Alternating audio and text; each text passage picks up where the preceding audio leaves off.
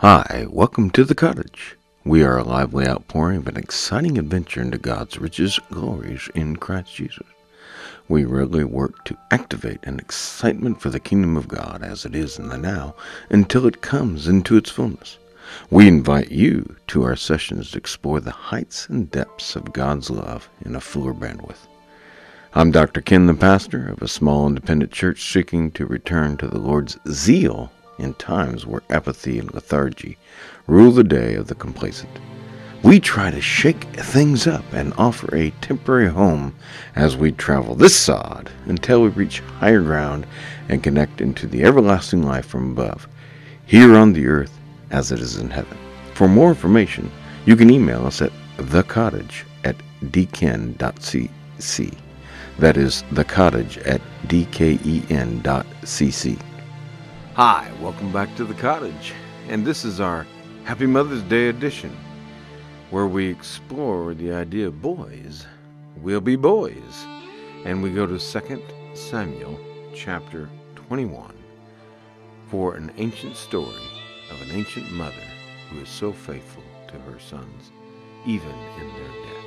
I'm not sure I'm the right person. Need a lady up here to do Mother's Day justice, but I'll try. So obviously we're going to go to 2 Samuel 21, and the title of the message is Boys Will Be Boys, and you guys know that better than I do, but anyway, so we'll see what happens here, and hopefully we'll be able to understand it. So we are in 2 Samuel chapter 21, starting in the first verse, 2 Samuel chapter 21.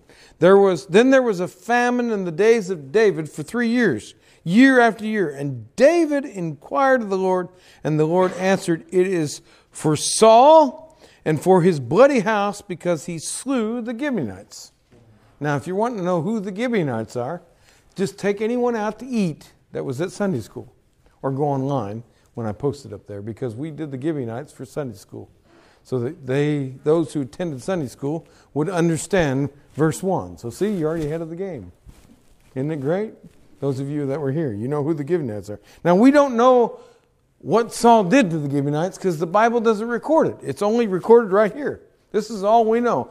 But Saul did a lot of bad things, and apparently he did something to the Gibeonites. And God is saying it's because of that there's a famine. Okay? Verse 2. And the king, David, called the Gibeonites and said unto them, now the Gibeonites were not of the children of Israel, but of the remnant of the Amorites, and the children of Israel had sworn to them, and Saul sought to slay them in a zeal to the children of Israel and Judah. So again, go to Joshua 9, or go to our Sunday school message, or take someone that was here at Sunday school out to eat, and you'll learn about who the Gibeonites are, and how they are not Israelites, but how they joined the congregation, and how the Israelite people had chosen to make a covenant with them and to protect them, and Saul instead decided to be racist and take out his anger on them in some way that we don't know. Verse 3, 2 Samuel 21. Wherefore David said unto the Gibeonites, what? Now get this, those of you who are at Sunday school, pay attention to verse 3, it's very important. Wherefore David said unto the Gibeonites. Okay, I'll pause that for a second so you can grab that. What shall I do for you?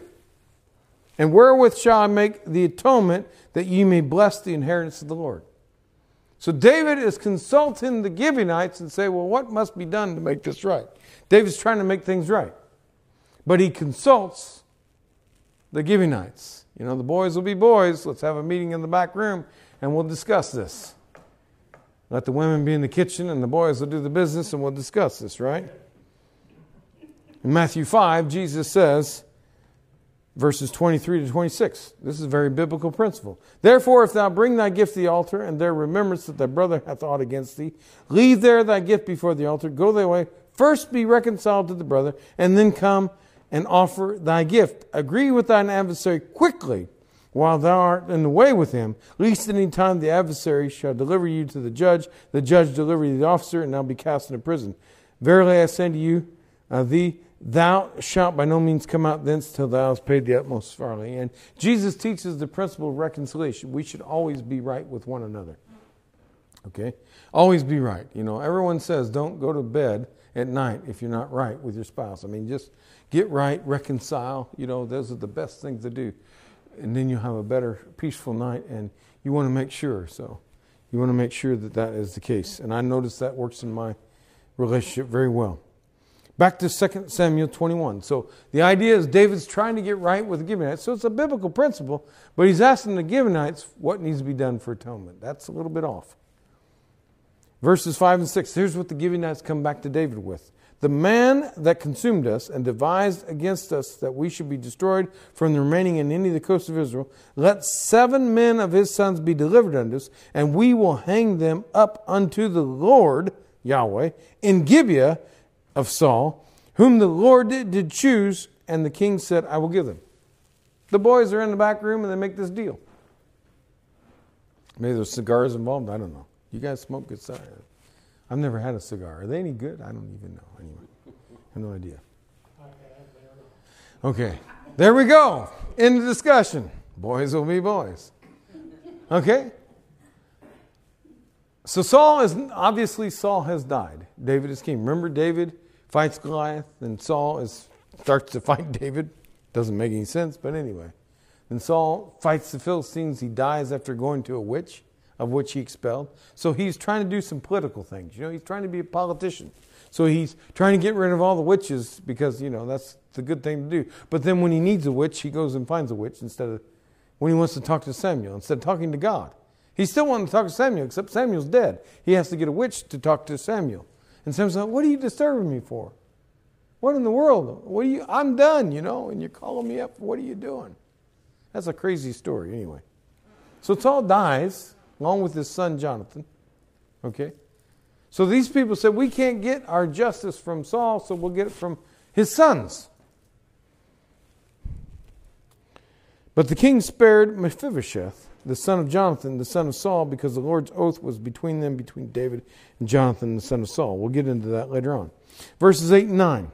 So then, King David, the king, took the 2 sons of Rizpah, the daughter of Ai, and she bare unto Saul, Armoni and Mephibosheth, that one, her son, and 5 sons of Michal, the daughter of Saul, whom she had brought up from Adriel, the son of Barzillai, the Meholite.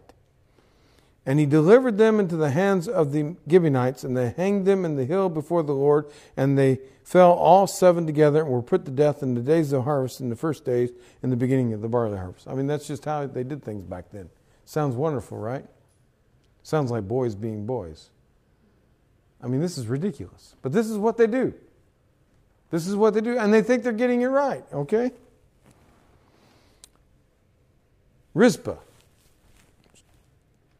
Verse 10, 2 Samuel 21:10. And Rizpah, the daughter of Aiah, took sackcloth and spread it upon a rock, and from the beginning of harvest until the rain, the water dropped upon them out of the heaven, and suffered neither bird of the air to rest on them by day, nor beast of the field by night. She guarded those 7 bodies, 2 of which are her sons.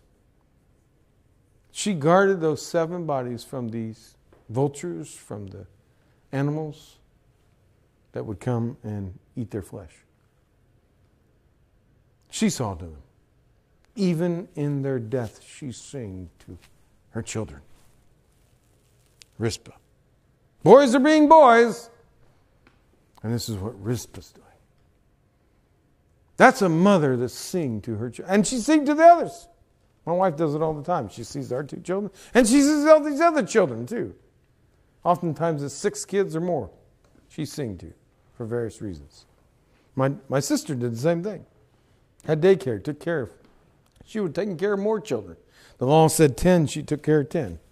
She tried to squeeze as many people as she could in there. She absolutely adored children.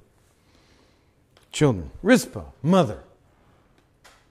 This is what the mother's doing. When the boys are being boys, what's the mother doing? Even after they've messed it up and they've killed her sons, she's going to still see her sons. Now, I don't know, you guys have been doing what the bad girls of the Bible or something. Did you guys do that for Sunday school or something? Or something? I don't know. We didn't do the bad girls. Oh, you did something there. Okay. We could. They have one. They have 2. They have 2. They have the bad girls of the Bible, then they have the really bad girls of the Bible, and they have the slightly bad girls. I wonder if Rizpah gets any attention. I noticed before I did on Tamar, and there's some children here, and they're really into Tamar. Have you ever heard of Rizpah? No. She's in the Bible. Here's a mother sing because the boys have made a mess, and I've got to clean it up. She's doing the best she can with the situation. Now, my understanding is that women are tired of hearing about these superhero messages. Women are just trying to do the best they can in a world that has been, and over there still, and in the Bible definitely, patriarchal, where the men get paid more, and the men get this, and the men get that. She's doing the best she can. Verses 11 to 14. And it was told David what Rizpah, the daughter of Aiah, the concubine of Saul. She's Saul's concubine. Not Saul's wife. Concubine. Kind of like a slave, but kind of like a woman. He's just, whenever he and his wife are not too well get along, then the king has to, When David was told what Rizpah had done, this reminds me when Nathan the prophet comes to David after he commits adultery with Bathsheba and has Uriah the Hittite killed, which we talked about a little bit about in Sunday school. Reminds me when Nathan comes to David and tells him, well, here's someone coming to tell David what Rizpah's doing. And David went and took the bones of Saul and the bones of Jonathan his son from the men of Jabesh Gilead, which had stolen them from the street of Bashan, where the Philistines had hung them, when the Philistines had slain Saul in Gilboa. And he brought up from thenceforth the bones of Saul and the bones of Jonathan's son. And they gathered the bones of them that were hanged, and the bones of Saul and Jonathan and his son buried they in the country of Benjamin in Selah, in the sepulchre of Kish his father. And they performed all that the king commanded. And after that, God was entreated from them. After David does this, is the famine. Not after David kills them, but when David's doing this. In other words, it's Rizpah, the mother, who is seeing to things, and because of what Rizpah's done, David wakes up, smells the coffee or whatever you want to say, and does the right thing finally, and that's what gives. Because what did God had said? It was because of what happened to Saul and the Gibeonites. Now remember, Saul was killed by the Philistines, and they took Saul and they mounted him as a trophy with his son Jonathan. And it was the Jabesh Gilead citizens there that Saul had saved, so they went and got his bones, and they at least collected them and got them away from the Philistines. But they still didn't get a proper burial. Still didn't get a proper burial. Of course, David's busy doing what? He's busy trying to become the new king. He's trying to do everything and get busy, and he didn't have time to deal with Saul. And then the boys have this meeting in the back room.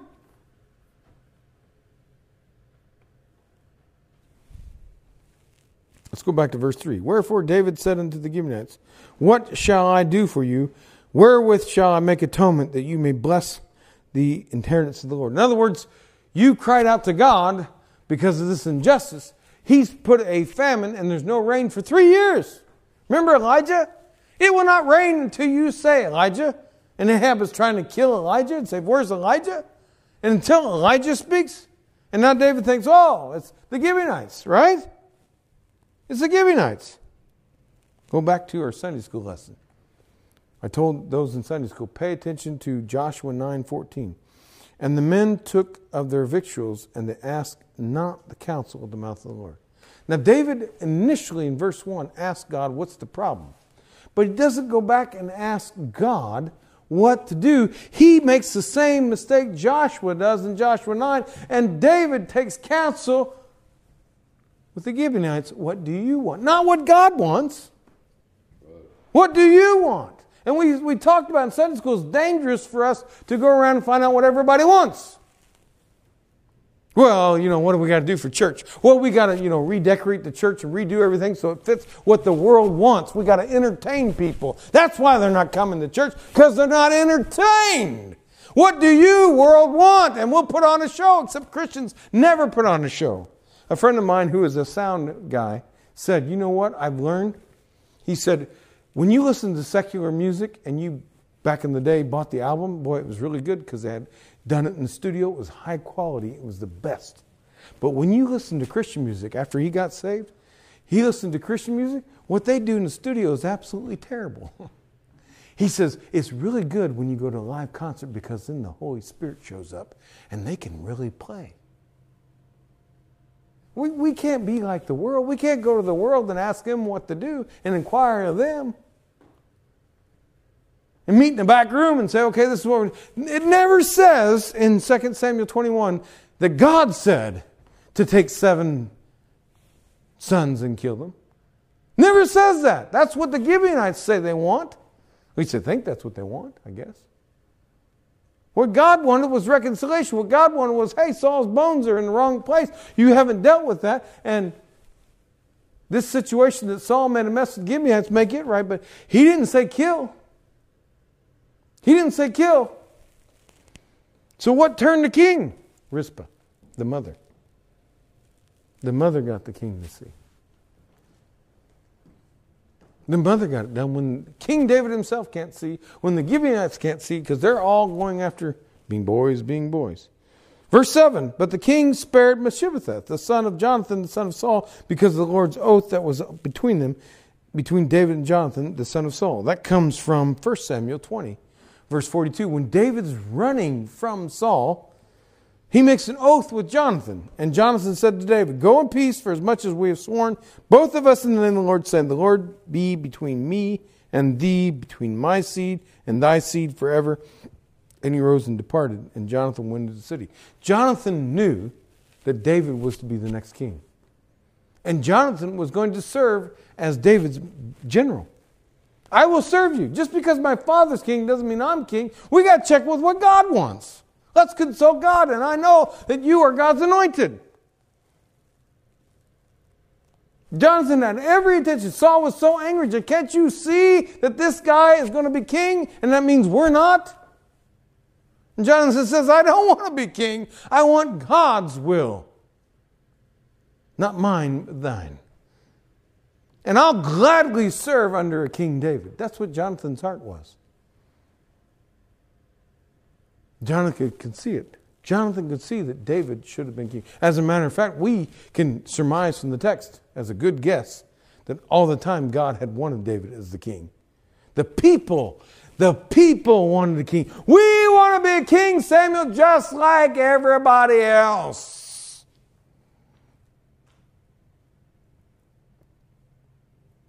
We can't compete with the bars. Being in a big band in here and, expect people to show up. We can't compete with the bars because that's not what we're supposed to do. Now, if we bring in something to praise God, that's different. But we can't compete and entertain people. That's not what the mission of the church is. And Jonathan understood that David was to be king. But he made a pact. And so David honors this pact. But it's strange the way that they make this decision to kill 7 sons of Saul. It doesn't make any sense.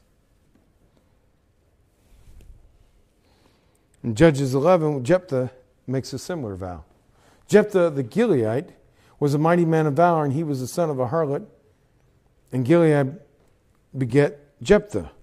And they reject Jephthah because he's the son of a harlot. Now we got, again, Rizpah, she's the concubine of Saul. We got a son of a harlot here, and they said, we don't want you to have any portion with our inheritance because you're the son of a harlot. Our father, but he went into a harlot. We don't want to have anything to do with you. Fine. Jephthah goes off on his own. You don't want anything to do with me? Fine. I'll make my own way. Then these people get in trouble, and they need someone to deliver them. And every time the children of Israel got in trouble, they cried out to God, and God sent them a judge. So then they go get Jephthah and say, hey, Jephthah, we're in trouble. Can you save us? I thought I was the son of a harlot. We don't care about that anymore. Come save us. And Jephthah makes a strange vow unto God. He said, God, if you give me the victory, and he makes a deal with them, if I win, you have to make me your ruler. In other words, I become the right to all control as the firstborn. I get a double portion. But he makes a deal with God. In verses 30 and 31. And Jephthah vowed a vow unto the Lord and said, if thou shalt without fail deliver the children of Ammon into my hands, then it shall be that whatsoever cometh forth of the doors of my house to meet me, when I return in peace from the children of Ammon, shall surely be the Lord's, and I will offer it, whatever comes out of the front door of my house, when I come home from victory, I will offer as an offering, burnt offering to you. Verse 34, who comes out the door? And Jephthah came to Mizpah unto his house, and behold, his daughter came out to meet him with timbrels and dancing. And she was his only child. Beside her, he had neither son nor daughter. You know what Jephthah does? He offers his daughter. Do you think God really wants that? Well, of course not. As you go through this chapter, Jephthah's theology is off. He doesn't really understand the God of Abraham, Isaac, and Jacob, the one that Moses taught. He's got bad theology throughout that chapter, we understand. He doesn't really understand God. And because he makes a vow, he thinks he has to keep it, and he keeps it. That's not what God wants. That's not what God wants. And he's taking it literally that he has to do this. It's like, would you consult with God first? But you make this stupid thing and then you got to, oh my Lord. And they did the same thing. Now the vow between the Gibeonites and the children of Israel is set by Joshua. That's not the problem. That's not a useless vow. They made the vow, they kept it. And Saul did. He was trying to be political and saying, hey, I'm going to purify my people. Now that I'm the first king, I got to make things right. And these Gibeonites, they're not really us, so we got to. But I showed you how many other termites are in the Bible in Sunday school, all the other ites. It was a mixed multitude coming out of Egypt. It's not like God's racist, but Saul was. But the idea is not to fix it by killing 7 sons. What on earth? And do the same thing that was done to Saul to get your whats out of it. I don't get it. That's not the God that we serve. But these are boys being boys in a patriarchal society where the women have no say. And then you have someone bright, shining like Rizpah, that because of what she does, all those months, keeping the carrion away, keeping those away from this flesh. They're very much, biblically, they're very much into this body. The other religions aren't. Someone mentioned the other religions don't walk with God. The other religions aren't really concerned about this. But the Bible, from the beginning to the end, is concerned about our bodies.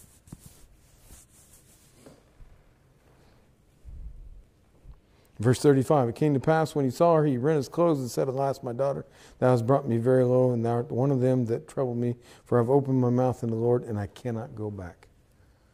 Just because you're dumb doesn't mean you have to make God dumb. And you don't have to kill Rizpah's sons just because that's not what God wanted. See, oftentimes we take the Bible, we twist it, and we think this is what God wants, and then we force things to happen that don't need to happen. And then a Rizpah has to come along and do the best she can to get by and manage. She's a concubine, a slave of Saul. And then he does what he does, and among the other things, he's done something to the Gibeonites. And then he dies. And then what's that mean for her? And she's got to raise these 2 boys. And she gets them raised, and that's her only future. That's her only hope, that these 2 boys will get married and have children, and they will produce and they will take care of me when I'm old. And then you come along, and not only is Saul dead, now you kill my sons. What have I got left? I got nothing. But she's still with those sons taking care of them, even in their death, hung up there, impaled, their bodies hanging, to make sure no bird touches them, no animal. That's a mother. That's a mother when the boys are being boys. God never said that. Kill your daughter. God never said. You did not consult God, but you put God's name on it, and you did it in God's name. So much has been done. We get all kinds of stuff. People on the internet saying, well, you Christians did this and that. You're right. Christians did some really stupid stuff. They put God's name on stuff that don't belong. Because God never said to do that. But we got to learn to repent and go back. But I cannot go back. Oh, come on. Judges chapter 4. That's why I wanted to ask you if you did this in the Sunday school lesson. Judges chapter 4 is about Deborah. Deborah? Anybody know Deborah? Do you know Deborah? Do you know Deborah? Well, surely you know Deborah. You don't know Deborah? The one in the Bible in Judges chapter 4. Do you know Deborah? She's a prophet. She's a prophet, or the King James prophetess. She's a prophet. And there's a problem. And they're like, oh, we got this problem. And she's a prophet. And they go to her and say, what does God want? And God says, he wants Barak to go out there and beat those boys. And Barak's like, I can't do that. And because Barak doesn't do it, then God says, okay, then fine. God is going to give the glory to someone else. You could have had victory. God would have got behind you and gave you the victory. All you had to do was go out there and step out in faith, and God was going to deliver the enemy in your hand. And Barak says, I can't do it. Barak says, I can't do it. I can't do it. But God wants to use you. Maybe you're going through things in your life, you say, I just can't do it.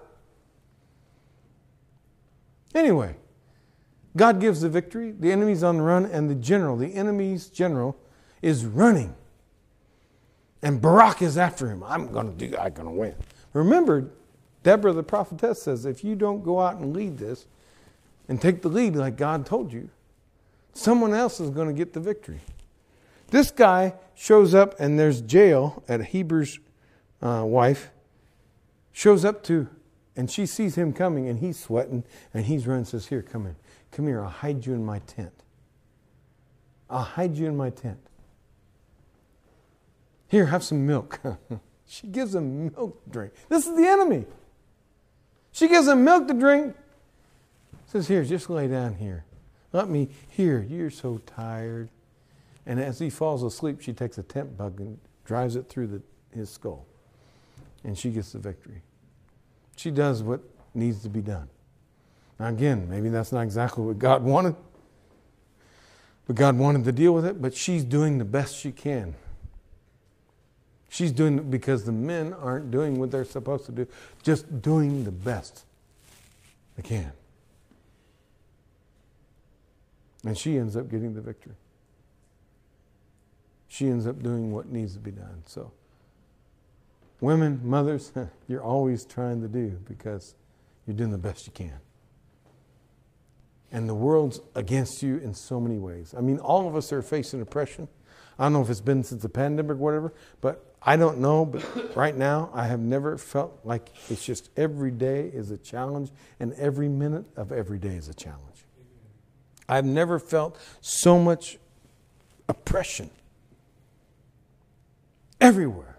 It didn't used to be like this. I mean, you have a bad day here and a bad day there. It's like you can't wait for a good day to happen. Because so much stuff happens. And we got so many prayer requests. And I'm thankful we didn't have to add any today, but that's an unusual event. Your nephews have been sick all this week. They've never been this sick, my brother said. Had to miss their spring program at school. Alicia's had a sore throat. Jubilee was playing and hit a concrete pillar. Running around and ran right into, wasn't paying attention. He was like, ha ha, kunk. Boom. It's just like, it's one thing after another. And I don't know how Alicia is doing it. She's like, I'm doing the best I can. You're not here, and I'm doing the best I can. Plus, she has to see all these other kids because those moms are not doing the best they can. They're not doing the best they can. There's so much going on. Everything is all happening and attacking. Katie's knee, my knee. I've had some back issues. I've had some other health issues. You've all had issues. It's crazy. And we're just doing the best we can. And God is trying to get us into place to be what He wants us to be. And sometimes we need help from someone like Jael. Sometimes we just need a woman's got to step forward and say, boys are going to be boys and make another mess we got to clean up. Another mess that has to be cleaned up. God never said, kill those boys and I'll stop the rain. What God wanted was something, reconciliation. Now the Gibeonites still, they don't understand exactly what they're supposed to do. So they just come up with something and Dave's like, all right. And they had a business meeting but it wasn't what God wanted. Had they consulted God, who knows what God would have came up with? A better idea.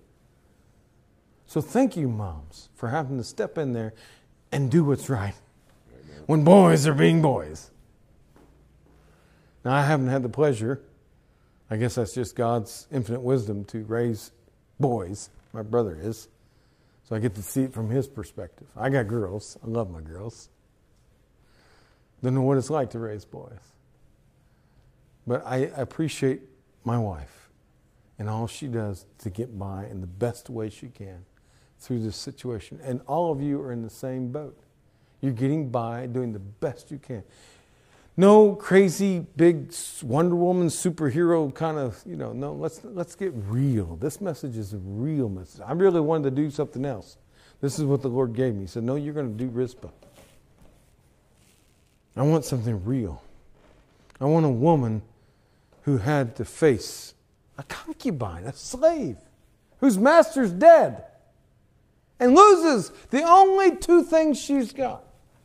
Now, David, I wish it would say in the text, David, I would hope that if he's taking Mephibosheth, he should be taking care of Rizpah.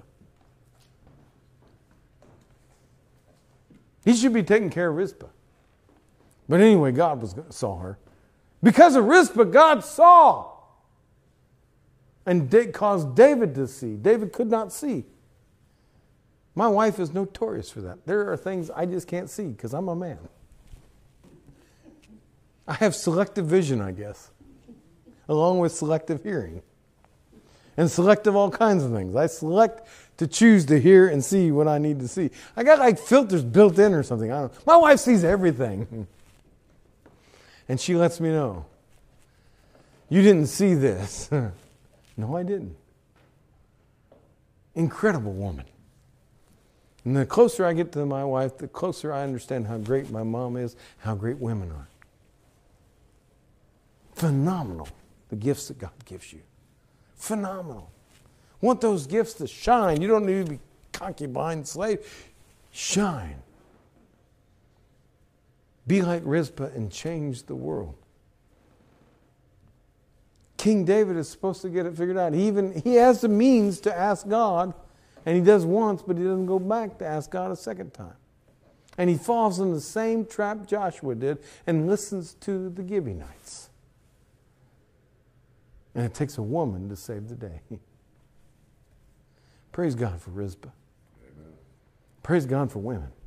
Yeah. I'm so thankful for my wife, and I'm thankful for my mother. And I know you're all thankful.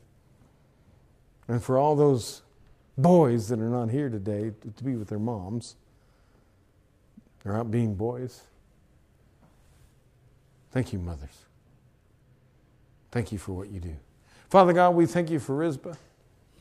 We thank you that you can use women where men are blinded and have selective hearing and sight and cannot see.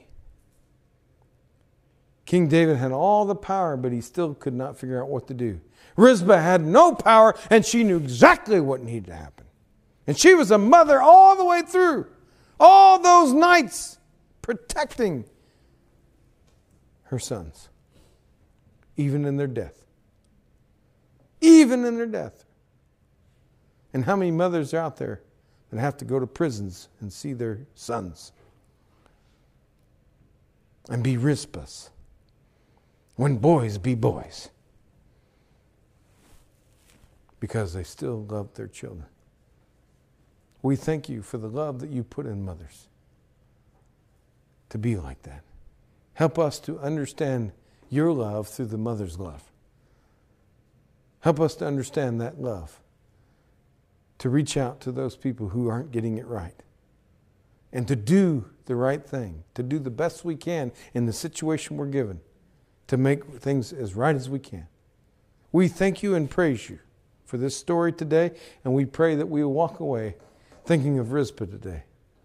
Maybe even have an interesting story to share when we celebrate Mother's Day, where we could bring up Rizpah that no one's ever heard of.